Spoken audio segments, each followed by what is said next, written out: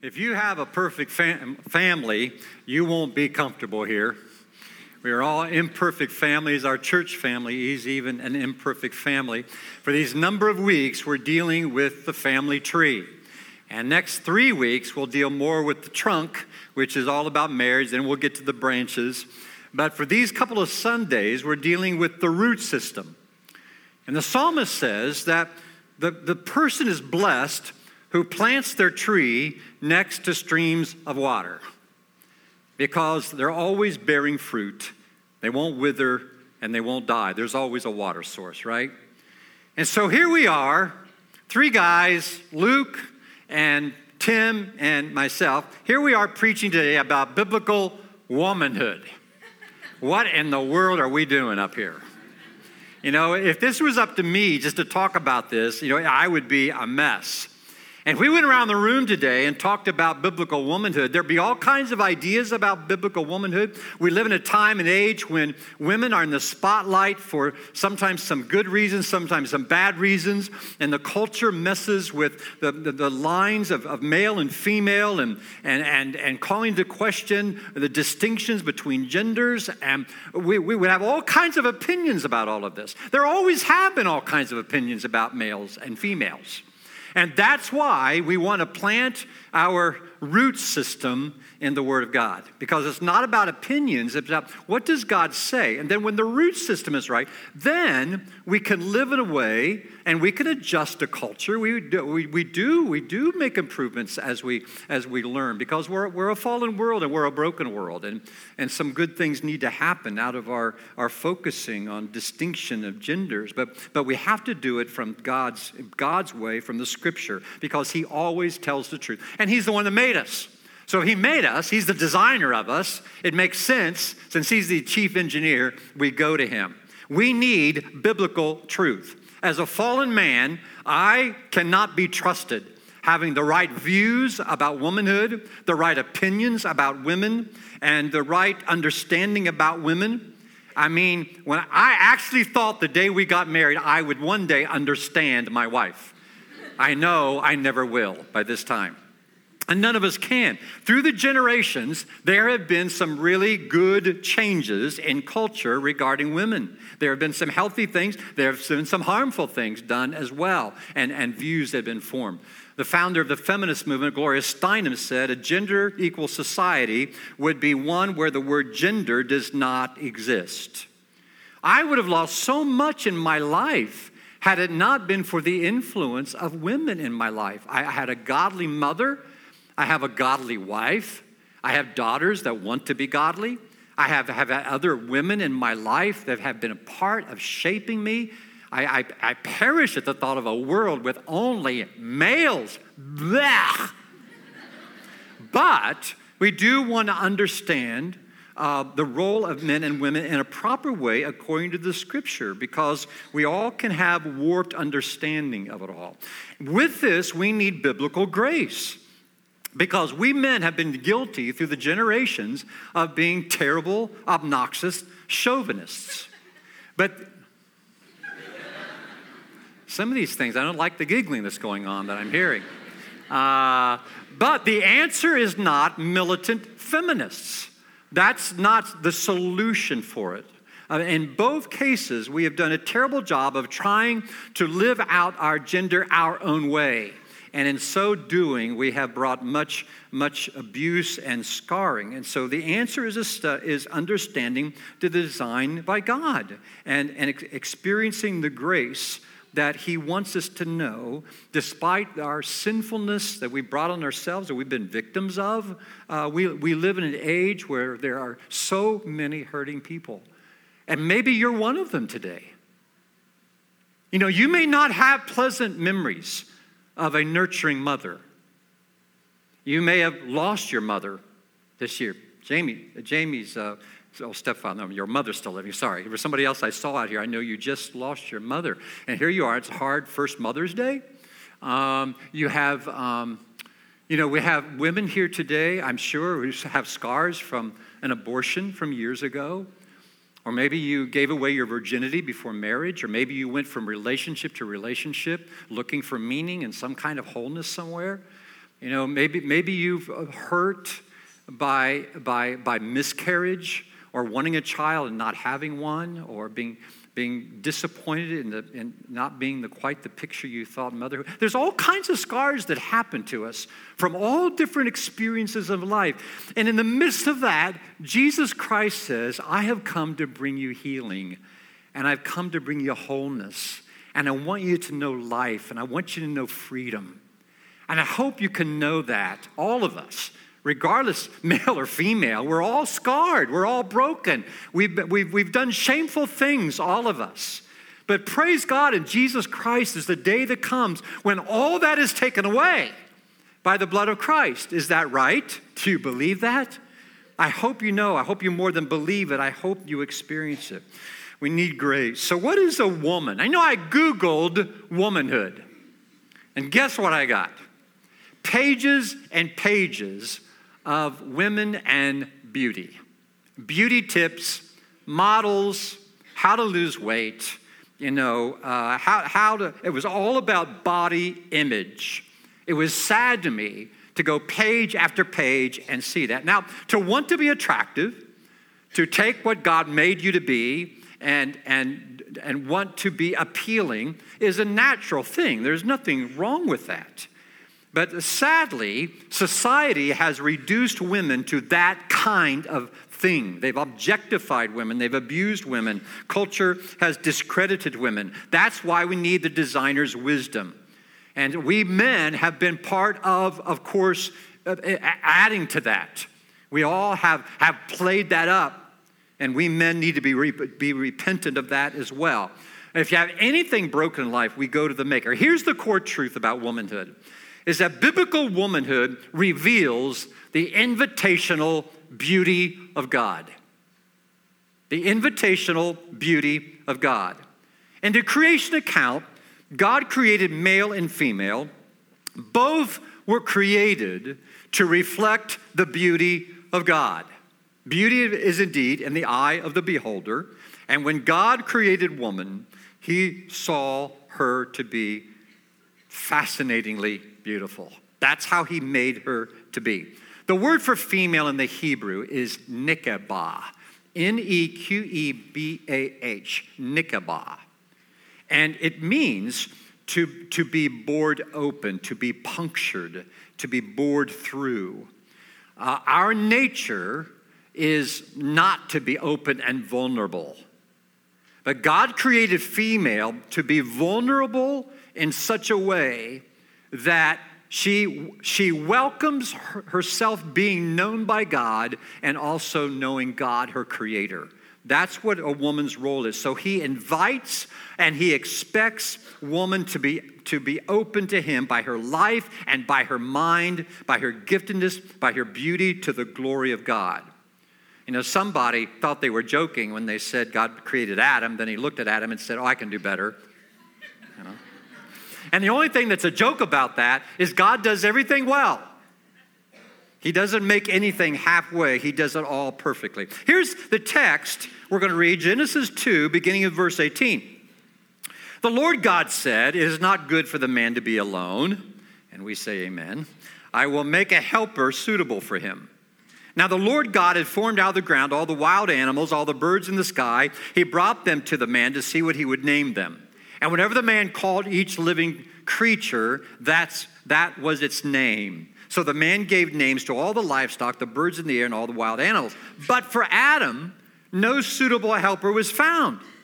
So the Lord God caused the man to fall into a deep sleep. And while he was sleeping, he took one of the man's ribs and then closed up the place with flesh. Then the Lord God made a woman from the rib he had taken out of the man, and he brought her to the man. And the man said, now this is bone of my bones, this is flesh of my flesh. She shall be called, whoa, man. For she was taken out of man. That's why a man leaves his father and mother. Well, that's enough. Here's our text. So here is woman. She is first a perfect counterpart to the male gender. Eve was just what Adam needed. The text starts in verse 18 by saying, well, it's not good for the man to be alone. I will make a helpmate. There was nothing suitable. There was nothing suitable to be found, he says later on. So the whole idea is that when Adam looks at Eve, he says, at last, or finally. What verse was that? That was down. This is now. Verse 23. This is now. It means finally or now. This is what. He's seen all these animals and nothing he could totally relate to. He's been looking all his life. How many hours that's been. But it's not anybody. Maybe it's been several days. We don't know. I remember I took our first date, I took Diana to a Chinese restaurant. And for a Chinese restaurant, it was pretty romantic. Usually they're not. But this one was. And so I looked deeply in her eyes and I said, I think you're going to be bone of my bone. No, I didn't say that. You looked at me like, you're kidding. Yes, I am kidding. No, it doesn't sound very romantic that he should say that. That's the first words that he said. It's poetic. It's Hebrew poetic language. You see, what makes this so beautiful is that he's saying, now as I see you, I can see me. I am finding myself. How did Adam know what he looked like physically? Well, he could have looked in the reflection of water in a river. But if you go and you look in your mirror, you see a two-dimensional you. You don't see yourself, I don't see myself as other people see us. We only see us sort of. I found so much out about me when I got married. I thought for sure she was wrong. But the longer I've lived with her, I've learned she's right. I get defensive about her, about what she said. I'm not like that. Oh, yes, you are. And you know, I have to come back and admit she's right. In Diana, I get to know me. That's what Adam is saying here. Because there's another person, a counterpart to me, I get to know me better. That's what he means. And so, it says also, Eve was created as a helper. Now that sounds weak, because it's like your little girl, little boy helping you make cookies. Oh, your mommy's little helper. And so it sounds diminutive, but that's not what is meant by this. I mean, you think of Jesus when he said in John 14, when I leave, I'm going to send my helper, who is what? The Holy Spirit. God often says, like in Psalm 118, the Lord is with me. He is my helper. Helper in the Hebrew language, that is a military word. It is a word of strength. It's a word of reinforcement. It's a word where somebody comes along because you're going to lose the battle if you don't have this person by your side. There is nothing intended weak about this. But also it says Eve was created as a suitable helper. Now that is two Hebrew words. This word suitable is two words put together. And it really means this: I will make a helper like opposite him. Well, how can you be like and opposite? Well, that's the whole point. Here is a person that's like me, another human being, so I can know me, but opposite me. Picture two pieces of puzzle that fit together perfectly. Now, it's not any piece of puzzle.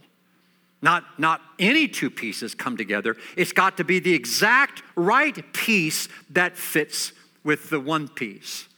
And so that's the picture of suitable. That when God designed male and female, it was for the fitting together. It was a suitable, like opposite him. I love this picture. Now, we're in our 41st year of marriage. And like I said, because I married Diana, I know myself better. She's me, but she's not me. She's opposite me.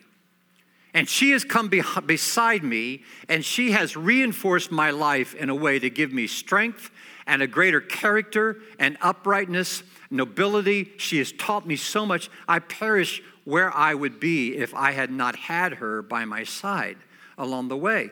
And she values that role as well. And I do well to pay attention to her and to love her and to care for her.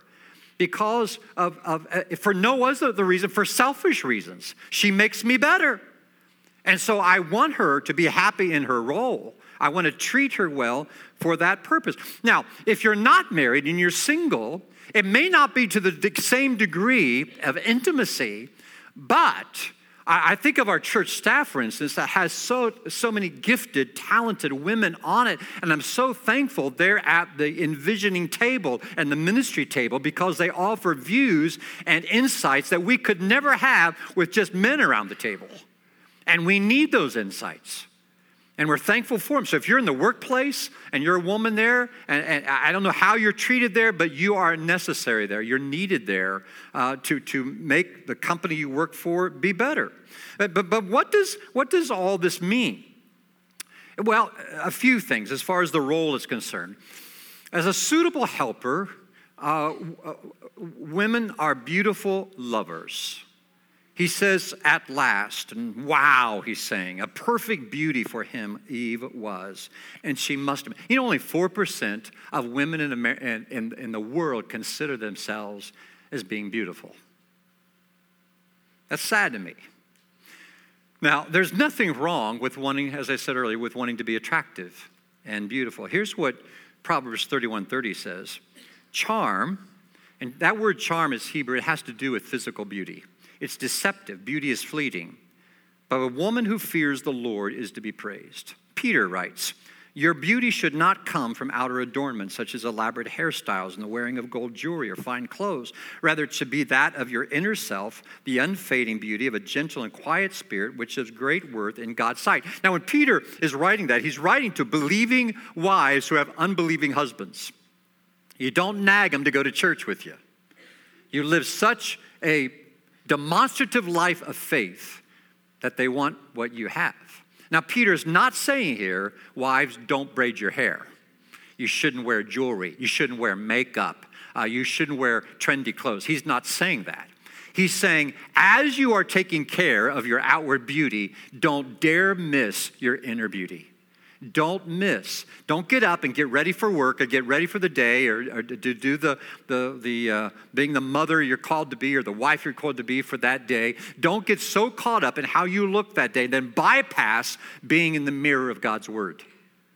Make sure you're taking care of your inner beauty. When I do weddings, almost every wedding I'll say, and I love saying this to a couple, because it's a reminder of people out there. I remind her that one day, and well, both of them, they're going to be gray. Gravity will do its work. There'll be added pounds, less hair, but on their 50th wedding anniversary, she will be more beautiful than she is today. And he will be more handsome than today. Because what happens through the years is we grow in love with the inner person, right? And so the physical changes. We change. Physically, we change. And we don't feel as attractive as we get older.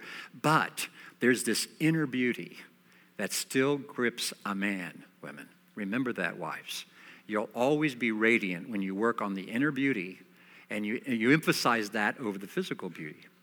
And so as a beautiful lover, here's the idea of open, bored through, punctured. So there is the sexual reference in that the woman is receptive to her husband's advancements and sexual needs. It is welcome in a healthy manner, two people wanting to honor God that way. But it's also this intimate openness with God at the same time. That I want to let God love me and change me and shape me in the way he wants to shape me. And being that beautiful person from the inside out, a man is crazy about if he's got any sense at all. She's also an industrious worker. She creates. She's able to design. She is able to take the home pieces and she does something with the fabric of the home that men can't do. The Bible says in Proverbs 31, she selects wool and flax and works with eager hands and portions for her servant girls. She considers a field and buys it. Out of her earnings, she plants a vineyard. She sets about her work vigorously. Her arms are strong for her tasks. She sees that her trading is profitable and her lamp does not go out at night. She makes linen garments and sells them and supplies the merchants with sashes. This is a very commercial woman. She's a very very business savvy woman. She's entrepreneurial in her endeavors. It's interesting to me that I can remember my parents talking about, and me in the early years of marriage, a traditional marriage, meaning that the mom, stayed at home and raising the kids and the husband went out to work. But this Proverbs 31 woman, she's a woman who does both well. She is a businesswoman. She is a CEO. She is always looking for ways to make money and earn money with her family while also raising kids that are crazy about her and a husband who praises her. This is a woman that you may hate because she can do it all well. That may be you, it may not be you. But the bottom line is, whatever you do with your life, you have to be healthful about it. 6 verses in Proverbs 31 talk about her business sense. 2 verses talk about family. Now, there's no more important business than raising healthy kids to be God-fearers as adults. There's no more important than that. But you are not less godly if you work and also raise your kids well. They both are great and they're commendable. This woman in Proverbs 31 is also a noble nurturer. She's not one-dimensional. She's multifaceted. And she has these various types of relationships she has.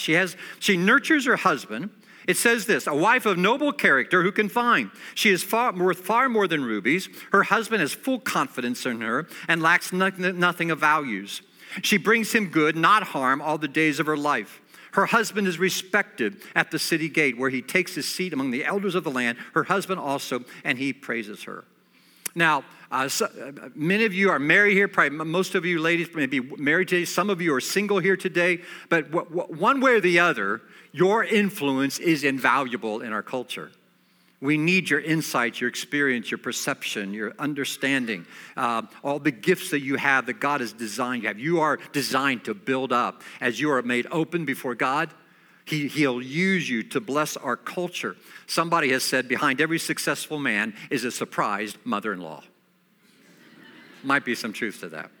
This woman also nurtures her children. She is like the merchant ships, bringing her food from afar. She gets up while it's still dark. She provides food for her family. Her children rise and call her blessed.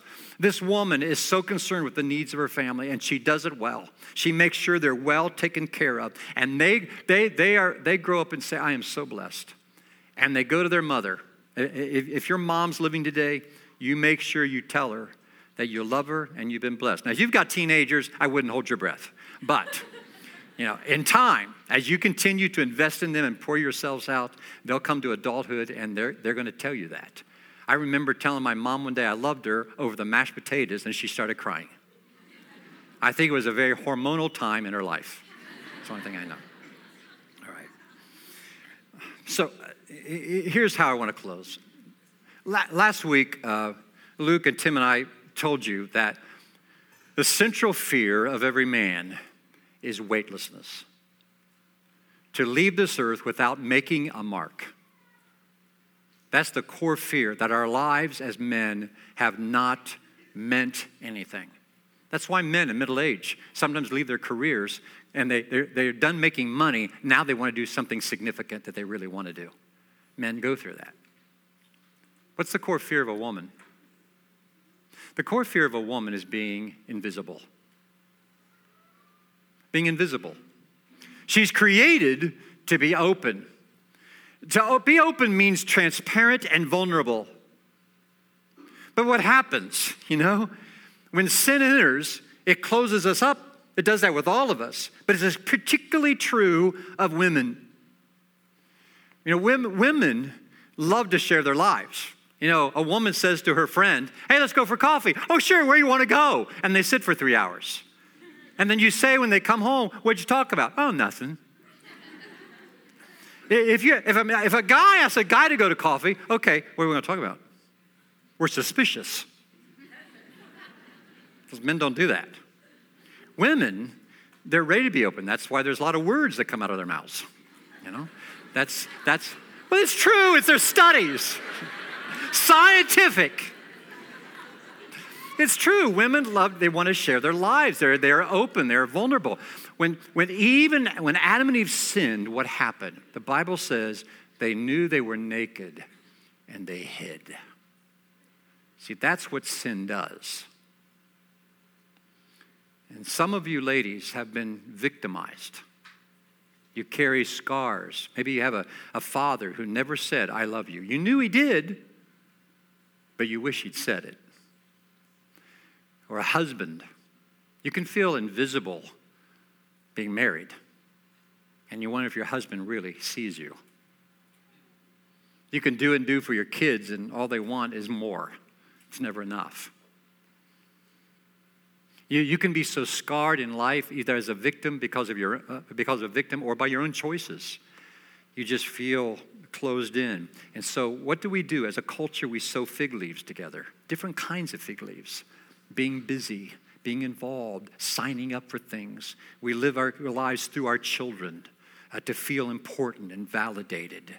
You know, we'll do anything to keep from dealing with the real core issue deep within us, and that is a deep, abiding relationship with our Creator. So here's a story of two women. One woman she was just kind of a know-nothing, and she slept with a man and got pregnant. He wanted a baby badly, so she got pregnant by him. And the sick thing about it is his wife knew about it. And she said, I think it'd be fine if you went to bed with her. But as soon as she got pregnant, boy, that wife was ticked off. Ticked off. And so the girlfriend ran away. She'd just soon die. She felt alone. She ran to the desert. And you know her story well. Her name was Hagar. The man's name was Abraham, and the wife's name was Sarah. Very dysfunctional family. Abraham took matters into his own hands, did life his own way, and created havoc for the world for the rest of its time in existence. But you know, there was Hagar in the middle of the desert, weeping, afraid, alone. She was a victim, and she felt invisible. But God showed up, and he said, Hagar, you go back where you came from, and I'm going to bless you with a lot of descendants. And Hagar called that place Be'er Lahai Roi, meaning, I now see the one who sees me. And God did what he promised to do. Fast forward centuries, and there's another Jewish girl, teenager. She's not like Hagar at all. She's a godly girl. And she gets pregnant too outside of marriage, but by the Holy Spirit of God himself. And she is stunned by God's notice of her, calling her to such a purpose of this, to bear Jesus, God's son. And when he is born, she ends up in the desert too of Egypt, because God tells her to go there. But he shows up in the desert of her life too and says, okay, now I want you also to go back where you came from. And I'm going to give you more descendants than you can count. And that's why we get to sit here today. Because by faith, we are children of Abraham's promised son that would later be born, Isaac, and children of God himself through the blood of Jesus. Two very different women. One scarred, broken, wounded, used, abused, felt worthless, abandoned, a know-nothing. But God met her there because he saw her and wanted to bless her. And another woman, a godly woman, who he blessing upon as well. My point is, it doesn't matter who you are today, ladies. It doesn't matter who you are, married, single, old, young. More scarred up and beat up than anybody else here today, or somebody that's been protected all your life and has only known a godly existence, whatever that is, wherever you are today, I want you to know God sees you. And you are free to open yourself up before him and let him love you completely. Your husband, if you're married, cannot meet all your needs. He's not designed to do that. Don't put that on him. And men, she's not designed to meet your needs. Don't put that on your wife. There's only one who can fulfill you, Jesus Christ. If you don't know him, get to know him. And if you sort of know him, get to know him better. You'll never be disappointed. Let's pray.